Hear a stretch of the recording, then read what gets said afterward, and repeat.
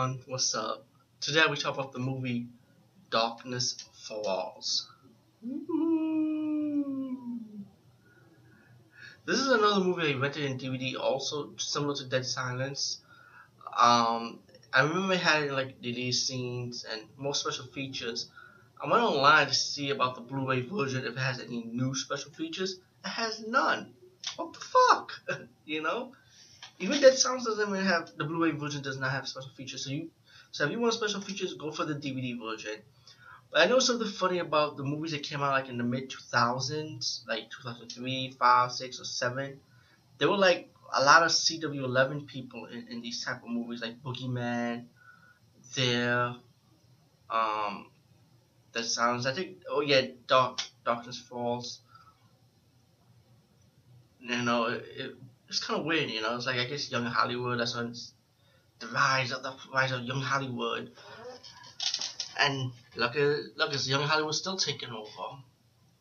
Besides that, Darkness Falls, I highly enjoyed this movie. Another movie I really enjoyed from this style, And it takes place in the town of Darkness Falls. You have like a flashback story done with picture style. And I always hated this part, man. I wish they could do like a live action version of the flashback story of the villain in this movie. But no, we're gonna go the cheaper route. Is either we do a cartoon or we just show some pictures and do narration over it. But anyway, the narration is about this woman, kids who have their tooth broken, their lost tooth.